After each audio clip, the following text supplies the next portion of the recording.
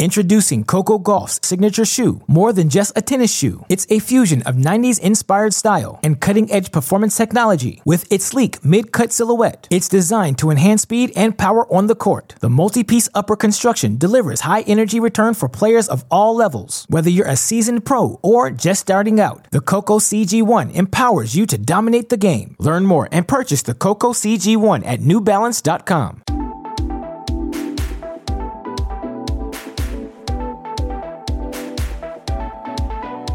What are you up to this week? I am commentating. I'm working. I am working on. Good. Hard at work. That's it, exactly. I'm not bumming about. It felt, yeah. Sorry, I'm doing my shift. I'm working on the Elite Trophy in Zhuhai. That's what I'm doing. Lovely. And remind everyone of what the Elite Trophy is, and if people don't know, and who qualified for it. Yes, you have the WTA Finals, which is for the top 8 players, which they have in the men as well. But there's a bonus tournament on the women's side, which is the Elite Trophy. They don't have that on the ATP, but it is for the next bunch. So everybody who doesn't qualify for the top 8. So it's essentially, it's 12 players, so it's rankings 9 to 20, but actually it's 19 because there's a wild card. So it's 9 to 19 plus a wild card. But of course, we do have players injured at this period of the year, people not playing. Somebody like Sakkari, for example, decided to not play and go to Cancun instead because she was the first alternate. Turned out to be a good decision. Mukova's just pulled out. Sakkari is in. Anyway, you get sort of a best of the rest situation, and I don't mean that in any sort of disrespectful way, but you have the top 8 that have, that's sort of such a big goal for players, and then the next bunch are competing in the Elite Trophy. And it's interesting because you have a lot of players in there that have been in that top 8. They've been in the tour finals and they're battling off in this, and then you've got others who are sort of on the way up, who are starting to really fly and pick up titles, and then you have a couple others who just, they tend to just always be there or thereabouts. So it's quite a nice mixed bag, actually. Well, speaking about flying, because Caroline Garcia is in the tournament you're doing, and she was saying that she was really sad because she's not able to defend her finals title, so she's in kind of the second bunch. Yeah, so there's not as many points on the line, of course. It's similar-ish with a round robin, different round robin style. We've got 4 groups of 3. Which I actually think works really well, to be honest. 4 groups of 3. The winner of each group goes through to the semi-finals, and off you go. Yeah, we've got that for the Billie Jean King Cup finals that I'm prepping for at the moment. 4 groups, and it's just easy. There's no what I hate, and I had this recently working on the Rugby World Cup, to go off on a slight tangent, is when it gets to the so you've got to win by this, and then it comes to head, then it comes to points difference, and you're sitting there trying to figure out, so they need to win by 88 points to have a chance of going through. This way, it's really easy. Win your group and you go to the semi-finals. Yeah, exactly. So, I mean, winning the group might get a little bit complicated. It might come down to percentages of sets and games and that sort of thing. But ultimately, so it's a fun event. We've had great winners over the years. Ash Barty, Venus Williams, Sabalenka. I think Sabalenka won it, maybe. So we haven't had it for a few years, of course, because nothing's been going on in China for a few years. But it's back. And as I say, it is a really good event, really fascinating matchups. You have players, somebody like a Magda Linette is in it. But, I mean, she has very few tournaments where she collected a lot of points. She reached the semi-finals of the Australian Open. And then I believe, I'm stretching in my memory here, so I'm very sorry if I get this wrong in my research. It was a final or possibly a title recently. Other than that, didn't win an awful lot of matches, but such big points on those 2 events, you can get yourself to the Elite Trophy. So, it's interesting. And then you have somebody like a Krejcikova, who's the top seed here, who's just been so ridiculously consistent through the year and has had lots of wins. It's good fun. We've got 2 Chinese players because you get a wild card for a Chinese player, which is Zhu Lin, who's come in. She's had a fantastic year, the year of her career so far. And then we've got Zhang Qinwen, who's the Chinese number 1, and she qualified anyway. It's good fun. Enjoying it. Magdalene, what makes me chuckle, and obviously there was that run at the start of the year on Australia, but there was a tournament she played in, and as part of the tournament, every tournament does fun things or different things. They they made caricatures. Do you remember this, of the players? Of the kind of, a caricature makes things bigger or smaller. It's like you, but it's not like you. And I remember reposting it saying, "This is not going to help me find a boyfriend." It wasn't a terrible picture, but it was a caricature, so bits were bigger and out of proportion. I just remember her posting that. She's got a really good sense of humour. I'm looking forward to seeing her at the Billie Jean King Cup finals. But it's you're right. It's a nice that second bunch. It's a really nice mixed bag, and then you get to the top bunch, and I mean, boy, is that a stellar cast list. And really sad that Muchova. I feel like I spent all through Roland Garros talking about her injuries, and there was a time when she was told she may never play again because the injuries were so bad and so chronic, and she came back and she got to the final Roland Garros, and now is possibly her time. And then she released that statement saying she's worked with a doctor and her team, and the wrist, she just cannot compete and she has to withdraw, and that would have been her first time in the finals. Yeah, it's just devastating for her, isn't it, really? I mean, look, at least she's had the positivity of this year, but injuries are no joke. It's a big part of the job, is to keep yourself fit and healthy, and for some players it's a bit easier than it is for others, who just seem to be that much more injury prone. You get some players that just get have freak accidents, whether it's falling or turning ankle or whatever it might be, and others that just get the wear and tear so much. And the sport's really physical now. We were talking about it when we talked about the balls and surfaces. It just is. The points are longer, the matches are longer. Everything is just that much tougher and that much more physical. But it is.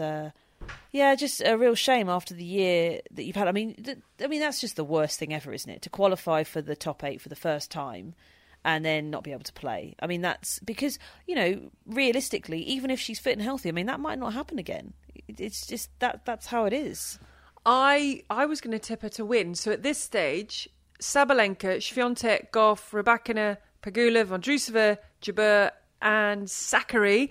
Who is your winner? Oh, my. I feel like the tour finals is a bit rogue, because it's the end of the year. Look, I mean, come on. Garcia, hey, biggest title for her. So, I don't know. Wait.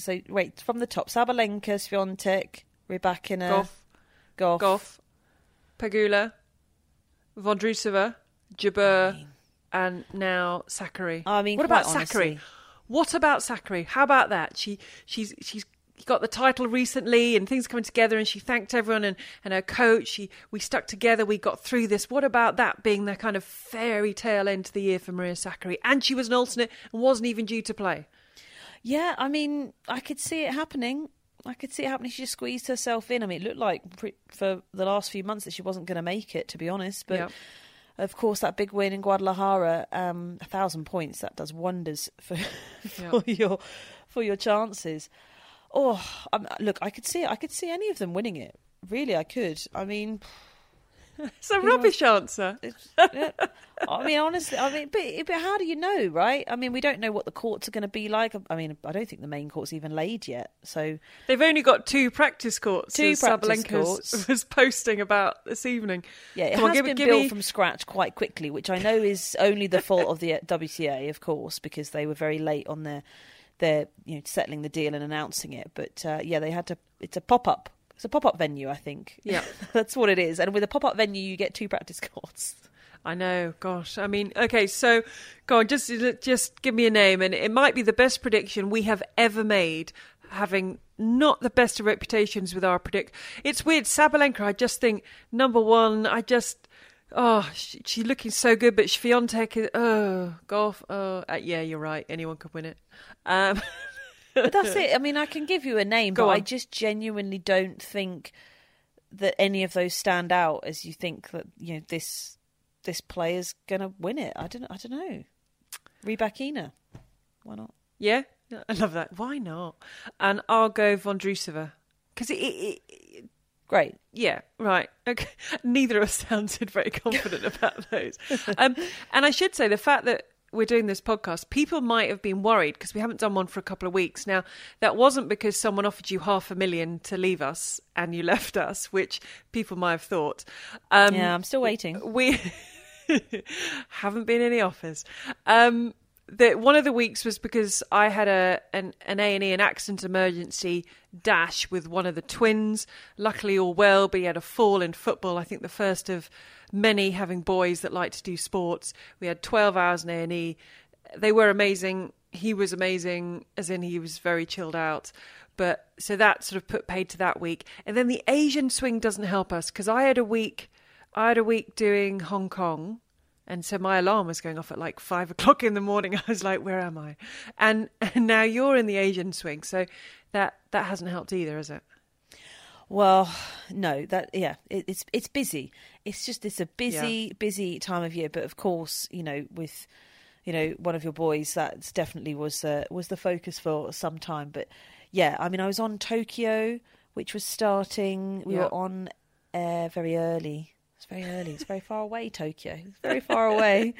So that was a busy week. Really good fun, though. I enjoyed it a lot. I've been very lucky, actually, with the tournaments I've been covering.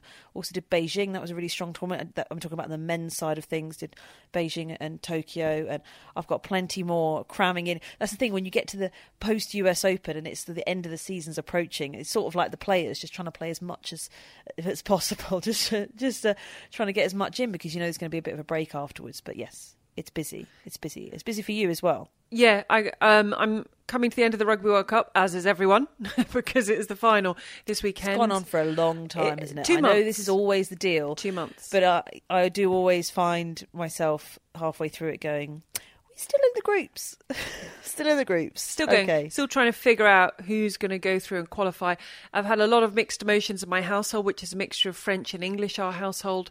So we've had a lot of emotional moments in the house. We did actually have tickets for the final, but we are selling them because because there's no England and no France. There's no England and no France, and we promised the boys if England or France get in there, I would try and get that day off work. I wasn't looking forward to that conversation, but I was going to have it, and we were going to go. But then obviously we're not going. So the rugby that's been a sort of focus, and half term. Oh, half term for yes. So that's sort of children ferrying them everywhere, clubs and play dates and picking them up and all sorts of. And I've been playing some paddle. There's a new paddle hub that's open near me. So, and every time I go on the court and I'm playing, and if it's someone I haven't played with before, they go, "Oh, you play tennis?" I'm like, "Oh, yeah," because I'm taking these massive swings. I'm pulling the racket back, and they're like, "Oh, another of those people from the world of tennis." I'm like, "Hi."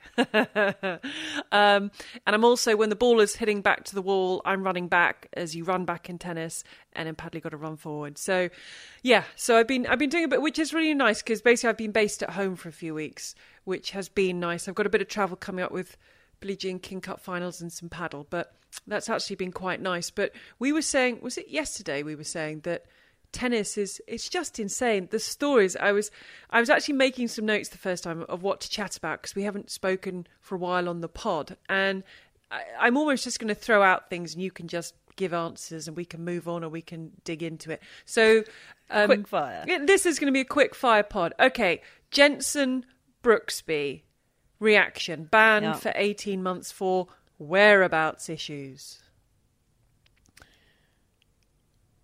I'm pausing. It's like the tumbleweed moment. I'm trying to work out how to say this. I mean, look, they have to dish out harsh punishments.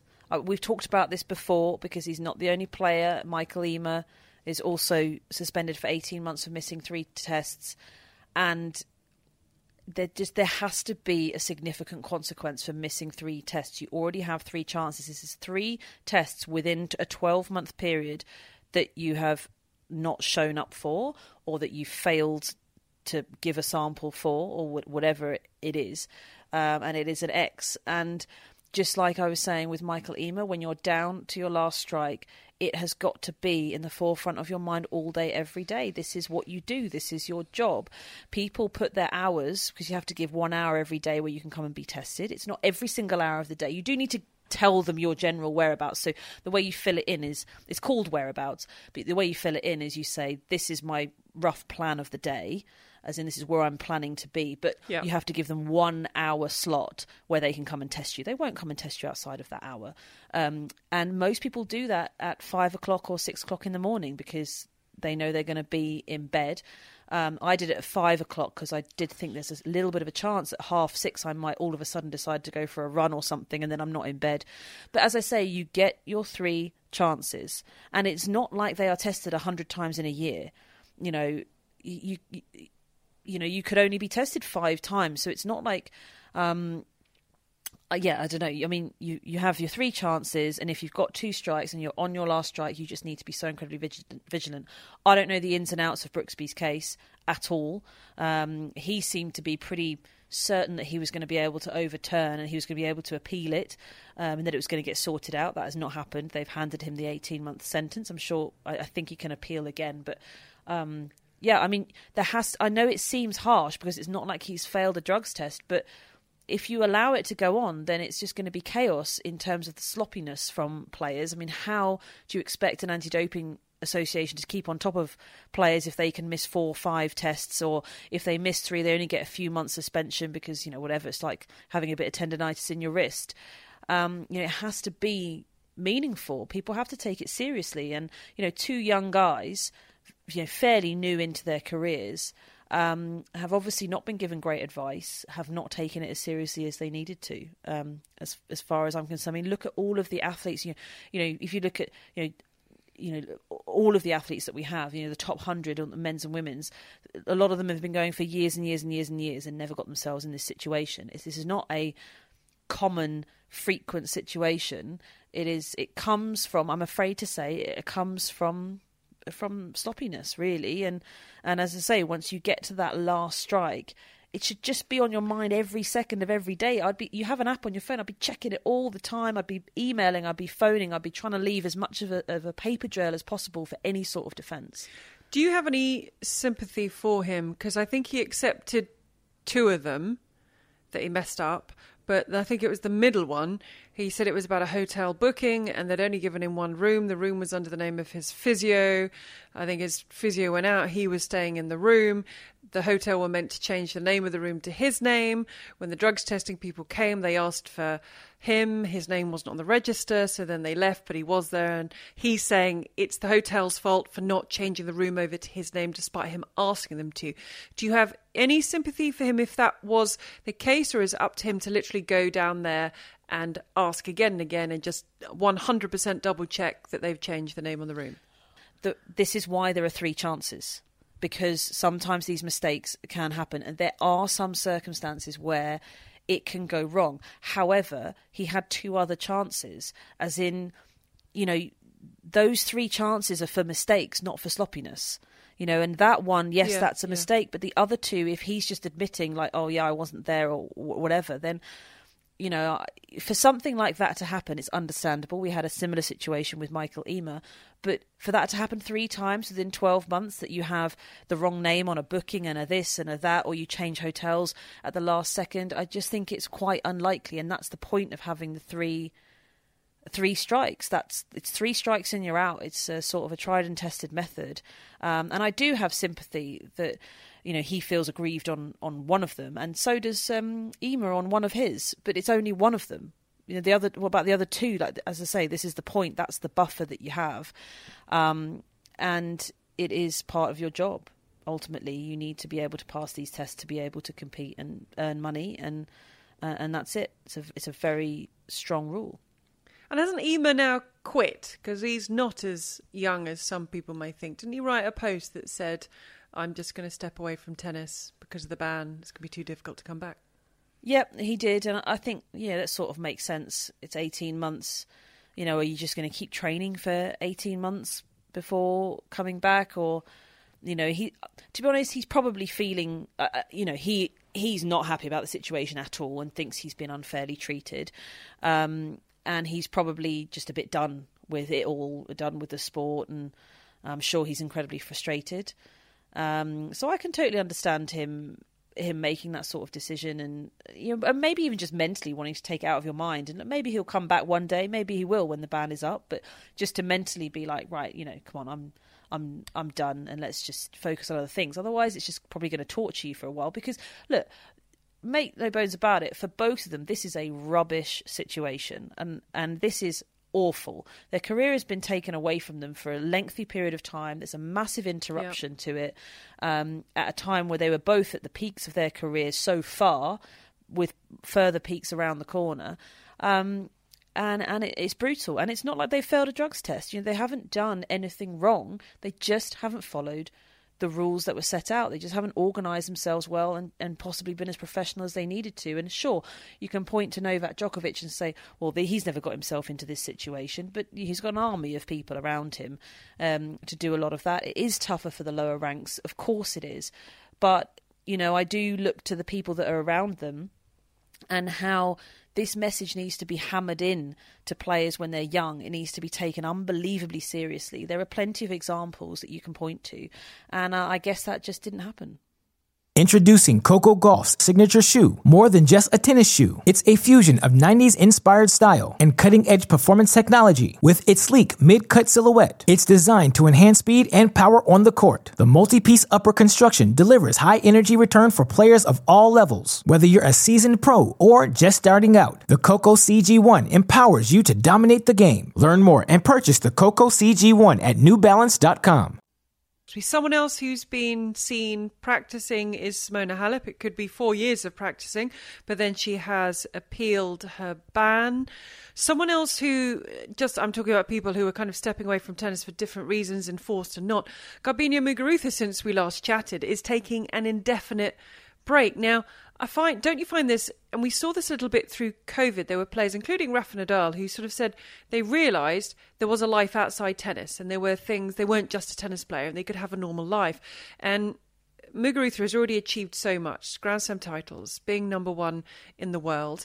She has recently got engaged. I've been kind of looking and seeing what she's doing on Instagram, and she's sort of found a joy outside of tennis, and that's quite nice to see, because some players you find they play on and on and on, they're not sure what they're going to do next, and is there a life when they stop. And I quite like seeing her enjoying herself. Not that she'll never come back, but she has said it's an indefinite break. I quite like to see that she's having a life and she's happy away from tennis.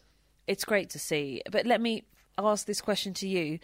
So she's definitely, you can see that she's found a joy outside of tennis. Do you think she ever found a joy in tennis?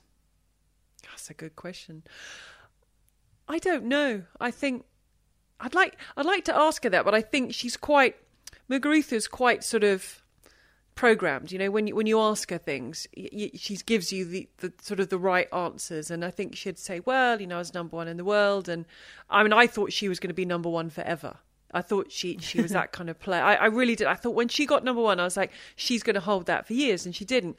And she'd probably say yes because she won Grand Slam titles. But look, she had some tough times. Remember when she was with Sam Sumi at the coaching situation there was a lot of talk that wasn't the nicest of situations, that there were highs and lows. And I don't know, we saw this with Naomi Osaka, didn't we? This amazing talent, but she had so much and she enjoyed so much away from the court. And we know that she's due to come back in Australia, and she's since become a mum and she's happy. And I still don't know whether Naomi Osaka's ever really found that joy on a tennis court, because I'm not sure I've ever, she's a phenomenal athlete and tennis player, but do I believe that she's ever been truly happy on a tennis court? I'm not sure. Yeah, it's an interesting one, isn't it?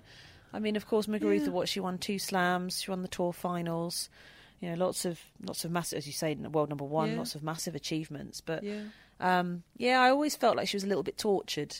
A bit of a tortured soul out on tour. I mean, look, this is just from my perspective. I don't know her. I don't know anything inside the team. We see what we see.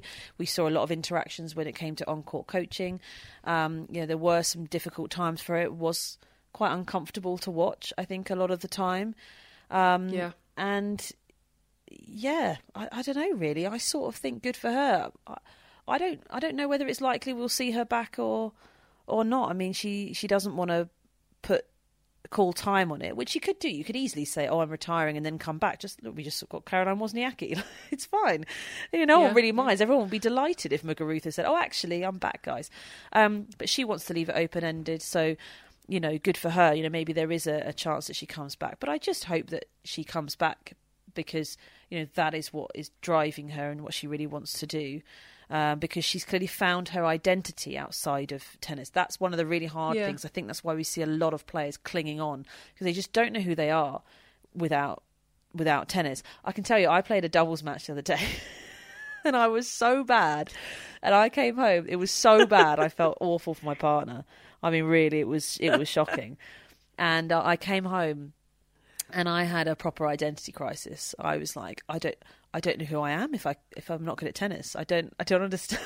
I've never not been good at tennis. It was but terrible. you still, but to your standards, you didn't think you were probably still very good at. Yeah, there. but to your certain, standards, I felt like it was not. It doesn't. If you were to turn up and watch that tennis that I produced, it would not make sense to you or compute that at any time in my life I had been a professional tennis player. It would not make sense. Whereas other times I've played badly and lost or not been brilliant or whatever, but there's still an element of quality about it, which is just absolutely done. No, I can get it back. I just obviously haven't played much. Had a baby this year, and it was a momentary identity crisis. This is not forever. People keep saying to me like, "You'll get it back." I'm like, "Oh no, I got over it." It was just for 5 minutes. I was very much like, I've never not been good at tennis. What does this mean? And Ben was like, "I'm going to sleep." Don't know what you're talking about. Yeah, you deal with it. You're going to be all right. See you in the morning. We need to play paddle together. We have some fun on a paddle court. I think I'm a bit scared of going up to the net there, and you'd probably hit me. But I think no. Oh, that'd be good. I'd have no expectations with paddle. I think we'd laugh a lot. I think that would be a lot of fun. So I'll try and get that sorted for us.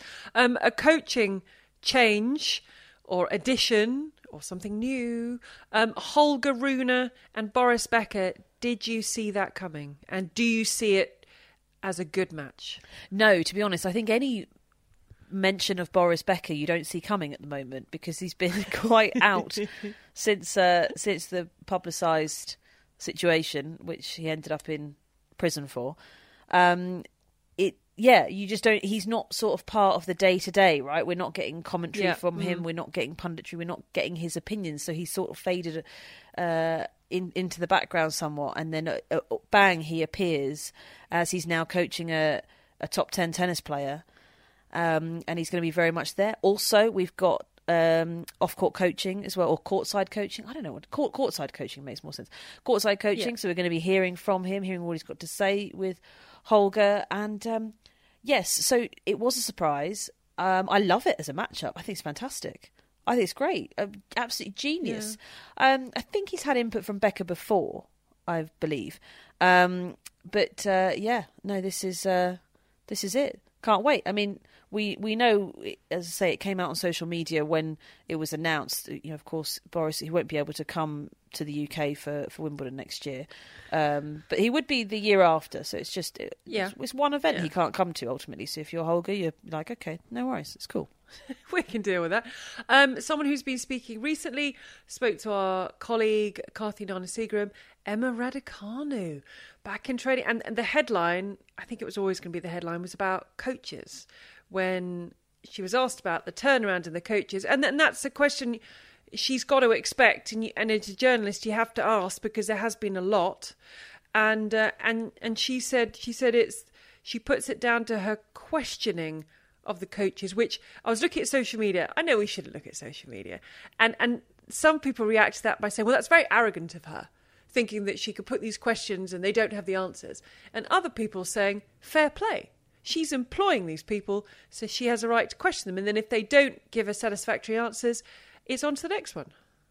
What did you make of it? I'm interested. Which one would you come down on those two opinions? I think when I read it, I felt it felt a bit arrogant when I just read it. So then I watched it, because sometimes it's how someone says something, and it's how their facial expression, how they're holding themselves, and how they're speaking. But when I first read it, I was like, I think I went, oh, that's a statement. Wow. But then I listen to it, and maybe there's still a little bit of that in me, but then she's in charge. She's paying the wages. She ultimately knows what she wants. And yes, there can be others saying, we know what she needs, but you know yourself better than... It's like when I went round, this is a bit random as well, when I went round looking at primary schools, right? And I wanted the twins to stay in the same class. And I went to this school and I said, what's your twin policy? And they said, we separate them. And I said, why do you do that? And they said, because we know your children better than you do. I thought, hang on a second, you've never met them. So I guess it's a little bit of the case of she knows what she wants. We can all look from the outside and have an opinion, but she knows what she wants, she knows what she needs, and she's paying the bills. So I can see why people thought it came across as a little bit arrogant, but then I can also see the other side, and that she has every right. And isn't it quite nice that someone is questioning rather than just accepting? But do you know what you want at 20? Do you know? Like, that's the thing, isn't it? She's 20 years old, and I think it's very difficult to be CEO of Emma Raducanu business and to be managing these people, these professionals that have been in it a long time. They're very experienced. They're not necessarily the right coach you to be working with, but you're making these decisions. She's learning as she goes. I think that's just such a fascinating part. It's like talking about Brooksby and Ema with their bands we were talking about earlier. You know, I'm pointing the finger at people around them saying, how was this not drilled into them when they were on their last strike, that they cannot mess around with this stuff? Like, it has to be, it's more important than training, than practice. It's more important than turning up for your match on time. Like, as in, It is more important than anything else. Like, that is what I mean by understanding the seriousness of it, and they didn't do it. And it's a fascinating one, because yes, she's the boss. And I mean, how tough is that for somebody who is going to be very experienced in the top point whatever % of their job of being a tennis coach in the world? Your boss is a 21-year-old who, I think it's tough to know what you want at that age. I mean, she's turning 21 soon, so she's currently 20. But, I think it's really tough to know what you want at that age. I thought I knew what I wanted. I'd change a lot now. But she's not an ordinary 21-year-old, and you feel when it comes down to...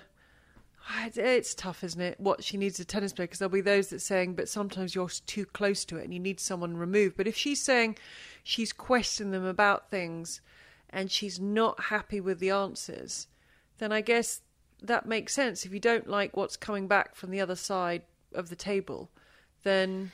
But then, is it a bit patronising saying she can't know what she wants at her age on the other side? Well, I mean, look... With what she said, I mean, I know Emma. I've been on the receiving end of these questions. I know how intense it is. It is. It's something I've always said. How are your answers? Not necessarily up to scratch all the time, but it is. It is about drilling into the detail. You can't make a statement and get away with it. You cannot say, "Let's pick something generic." Say I'm your coach, and I say, "Well, you need to be fitter." Honestly, 98% of it's just a comment, but 98% of players will just go, "Yeah, okay," and then off they go. And then then some people will ask a question and say, oh, "Okay, what areas?" Which specific? I mean, fitness is quite a general thing. That's my entire physical being. Is that injuries? Is that speed? Is it power? Is it endurance? Is it a particular shot? What is it? Right. And then, so some people go into that sort of layer and want it to be more specific, but then they'll accept that. They'll see the plan and they'll say, okay, fine, off we go. Emma, like she was saying, in that she wants to understand the thinking behind every single decision. And sometimes as a coach, you're just like, we just don't have time to go through all of it. As in, you're paying me to make the decisions, filter everything out, and then deliver the information to you. But she just really wants to understand. And like she was saying, I can't just be told what to do and I'll do it. And I actually read her comments as being a bit self-critical. I felt like she was saying, look, I'm holding my hands up. Like, I was giving them a hard time here. I was not the easiest, because I was quizzing them on all this stuff and they couldn't quite keep up. And then you get to the point where you stop believing in it because you're not getting the answers that you want. But, maybe she's realising that she doesn't necessarily need to be that way, about every every little detail, because that is tough to work with, because you need, I suppose, in any walk of life, if you're paid to do a job, you need an element of trust that you are going to be doing the background work and, coming to her with options. It's like, for example, video analysis of your opponent. The coach is going to spend hours doing that. Every night they're up until 1 o'clock in the morning looking at videos, because you only find out your opponent the day before or whatever it is. They're up late at night doing all this video. They'll create a video, they'll cut it down to probably 5 minutes or so of important points that they've picked out of the opponents that they want you to do, or whatever it is, and they'll have this sort of little thing to deliver. And it's important to make it punchy, because they're preparing for their match possibly that day or whatever it is, so that they're clear in their mind. And if you start getting into the whys and the hows and the whos, and it can become a little bit messy, you get a bit lost, really, and tennis is often overcomplicated. And I think Emma probably does suffer from that a little bit, because she is incredibly bright. She is so good at understanding a huge amount of information. She doesn't need things simplified that much, but I think definitely a bit, because otherwise it's just too overwhelming. You might as well just do it yourself. Do the video analysis yourself then. Spend 3 hours. It's funny, I didn't take it as her being self-critical. I think because of that point you just made, because she is so intelligent, she is so bright, she would know what she was asking, what she wanted from it. So, but I guess it could all, that's where there are so many different ways to interpret it, which is why I just looked at social media to see how people were reading it. And that was obviously one of the headlines that came out, because it's one of the things we always talk about is the coaches and the coaching turnaround, and will she ever settle with a coach, will she not, will this continue, people are saying this is the reason she hasn't had consistency, she hasn't had a coach.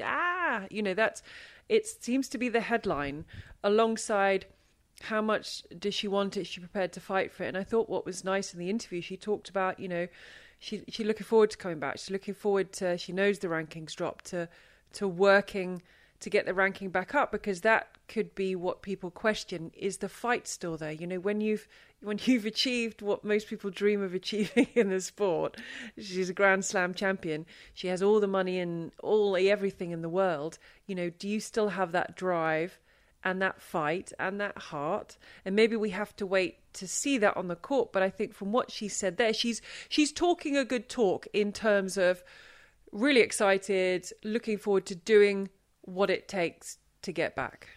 Yeah, and I think I'm sure she is, right. I think she's probably desperate at this point. It's been quite some months since she's been on the court, and I know that she's been hitting with sort of sponge balls and trying to build up her strength, because she had wrist surgeries as well as an ankle surgery. So there's still quite a long way to go. I know she said that she'll be 100% ready for the beginning of the season, but that you can have any sort of setback, and that could really throw that off. So I'm sure that's what she's determined and focused to do, but there is a small chance that might not happen. Just the nature of these recoveries, we see a lot of players get set back and are out far longer than they thought they would be. But it feels like she's in a good place. She's gearing up, ready to go. I think everything's very different. Things have settled down. She's going to have very low expectations of herself. Other people are going to have fairly low expectations. And then we'll see how we go. The scheduling is going to be unbelievably important, and I cannot stress that enough. We have seen many players get it so wrong, just because she essentially, I say walked. I witnessed a lot of the effort that Emma put in the younger stages of her career. The level of effort, sacrifice, dedication is off the scale. Of course it is. But in terms of her professional life, ultimately walked her way to a Grand Slam title. It won't happen like that again. We've seen that with players, and unfortunately the injury forces you to reset, start again, and you have to be a bit humbled by it, and you've got to put the work in. And that's why, to be honest, I'm changing subject a bit, but I've been so impressed with Alexander Zverev this year, with how he's been able to do that, because he walked to the top 10, really. He was a phenomenal talent as a teenager, and then just stayed there pretty effortlessly, to be honest. Even if he had a pretty off year, it was pretty good. the fact that he has had to start again, he fell out of seeded position, so he had tough draws that he had to deal with, and he's now back to playing top 5 tennis. He's not quite back at top 5 in the rankings, but that's the level he's producing. It took him some months, it took him some time and just changed the perspective. So it's going to be similar for Emma as well. Fingers crossed the body can hold up, that she can play week after week and try and get some momentum going. But that schedule has to be so crucial. That it might be right that she plays smaller tournaments to get back-to-back match wins to really strengthen up the body, whatever it is. That's what I mean about being humble, is you've got to make those decisions because it's the right thing for you and your tennis, not because, I'm a Grand Slam champion, I have to be playing in the biggest tournaments. Might not be appropriate. Question as a coach, 2 8-year-olds that I've been taking to play tennis on a local court that's free, which is amazing, near us, because they just want to hit. All they want to do is serve. I'm like, can we work on the basics before we go to the serve? All they want to do is serve. Give me some advice on what to tell them about how to get going with the serve, because they just chuck it and hit it as hard as they can, and it lands far, far away from the court. Ball toss. It's all in the ball toss. That's what you've got to practice. It's the most difficult bit of a serve. But all they want to do is hit it. As soon as they toss it, they hit it. If I just said practice the ball toss, they'd look at me and go, Mummy, I just want to hit it. It's my problem. As soon as they toss it, they hit it. Like, they will not just toss the ball up. They need to still practice the ball toss, I'm afraid. That's just how it is. Simplify the motion. You want to start with the racket just behind your head, in that sort of prepped position. Don't start with any other faff. I know it's fun, but that can come later. That you just got to say, right, you've got to get your ball toss and your contact point right, and then you can create the most unique serve you could possibly think of. You can do whatever you want. You can do a cartwheel before you start. I don't mind. But the ball toss, it's really hard. It's one of the hardest bits of tennis. You're using your non-dominant hand. You need to, you've got your other hand with a racket swinging in a different direction. You're rocking backwards and forwards. Some people are moving a foot in and out. There's all sorts going on, and it's just really hard to throw the ball up straight. It's really hard. And Sophia Kenin doesn't look when she tosses the ball up. Yeah, she's nuts. I'd fall over. That's weird. I just find every time I look at that, I think, oh, that's just weird. I have my player to watch for 2024. Oh, already? Okay, interesting. But early, isn't it? Yeah. I find him exciting, fun. Do you have any idea who it could be? No. Before I say, exciting, fun, young. He's got a bit of attitude. Arthur Fils. Yes. I think he's great. He is great. I think he's got energy, he's got the game, he's got the attitude, he'll interact with the crowd. He doesn't mind getting a little bit spiky with his opponents. And I think the other day he handed one of his wristbands over because I think one of his serves hit one of the ball girls at the back of the court. I just like everything about him. Yeah, he's great, isn't he? He's great. He plays he's got a good vibe about him as well with the way that he plays. Obviously, hugely talented. So, watch his space. It's tough to know what his ceiling is. You sort of imagine he can achieve whatever he wants, really. Yeah. I know I've gone early with that. A quick one. Tommy Paul, this was a few weeks ago now, said tennis is probably the 20th most popular sport in the US. Nobody cares. All our best athletes play other sports. Can you name 19 American sports that would be above tennis? Because I can't. No, he's being pretty harsh. Ones. He's definitely in the top 10, isn't it? Well, what are the other 9 then? Oh, basketball, baseball, NFL, American football. Are you putting hockey, Major League Soccer? Hockey, soccer, ice hockey. Soccer's now above tennis, you'd say, even though soccer's only really in the last 3 or 4 years. Boxing, golf, and even then, boxing, golf. Track and field.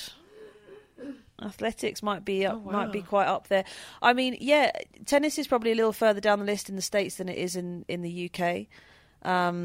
It's just different culture to culture. But look, we've got the same a similar issue in the UK. We lose most of our best athletes to other sports because all sporty kids play football. then they play rugby, and then a certain group will play cricket, and then tennis sort of will come in.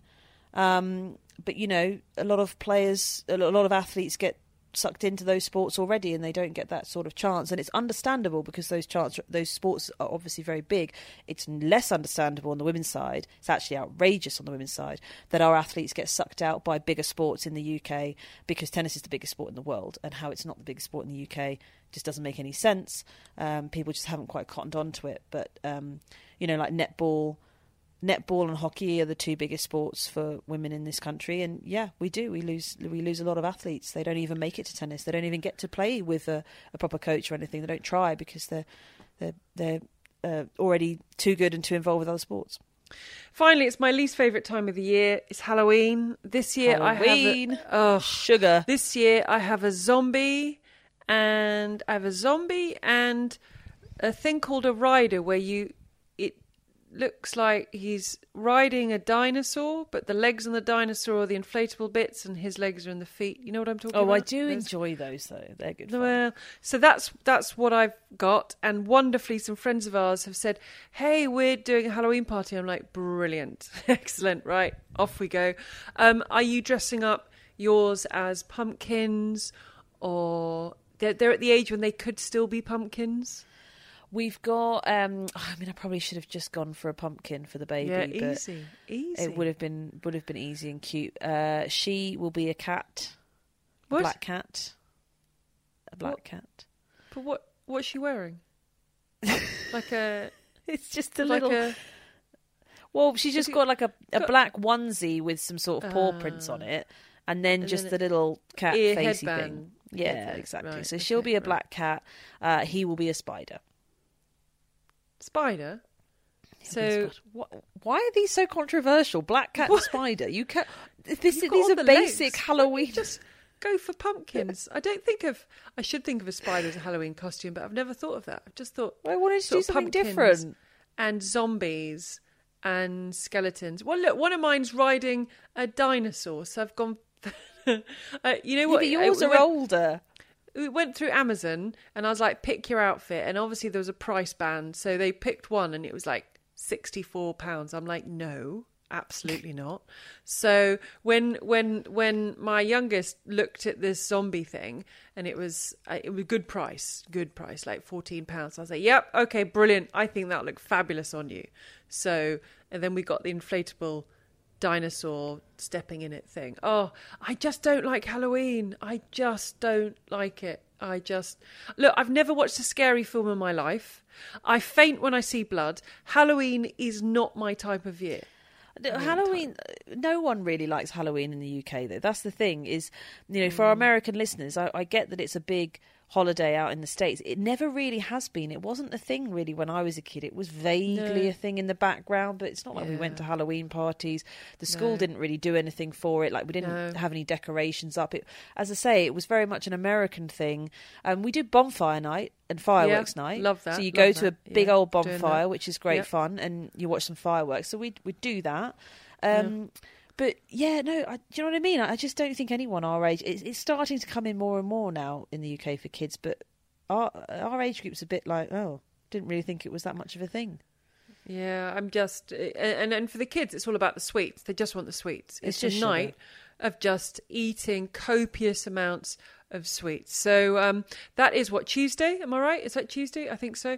And I was due to be working. And I thought, I've got out of it. I was due to be working. I was like, real shame. I can't come with you to the Halloween party. I'm working. Now I'm not working because it was a tournament, paddle tournament taking place in Egypt, which for reasons has been, as we know, have been cancelled. So now I'm like, I'm free for the Halloween party. So I will, next week, I don't think I'm going to dress up. I can't. But I'll report back on the Halloween festivities. And you guys send me pictures of the zombie and rider. It will be over. Yes, no, I will do. Well, once they're in, they're very excited, and it's nice that they're so excited. But once they're dressed up, I'll send you some photos. And I need to see the spider and the cat. I'll send you a photo. Oh, lovely. All right then, I'll speak to you soon. Happy Halloween. Bye. Is that you too? Bye.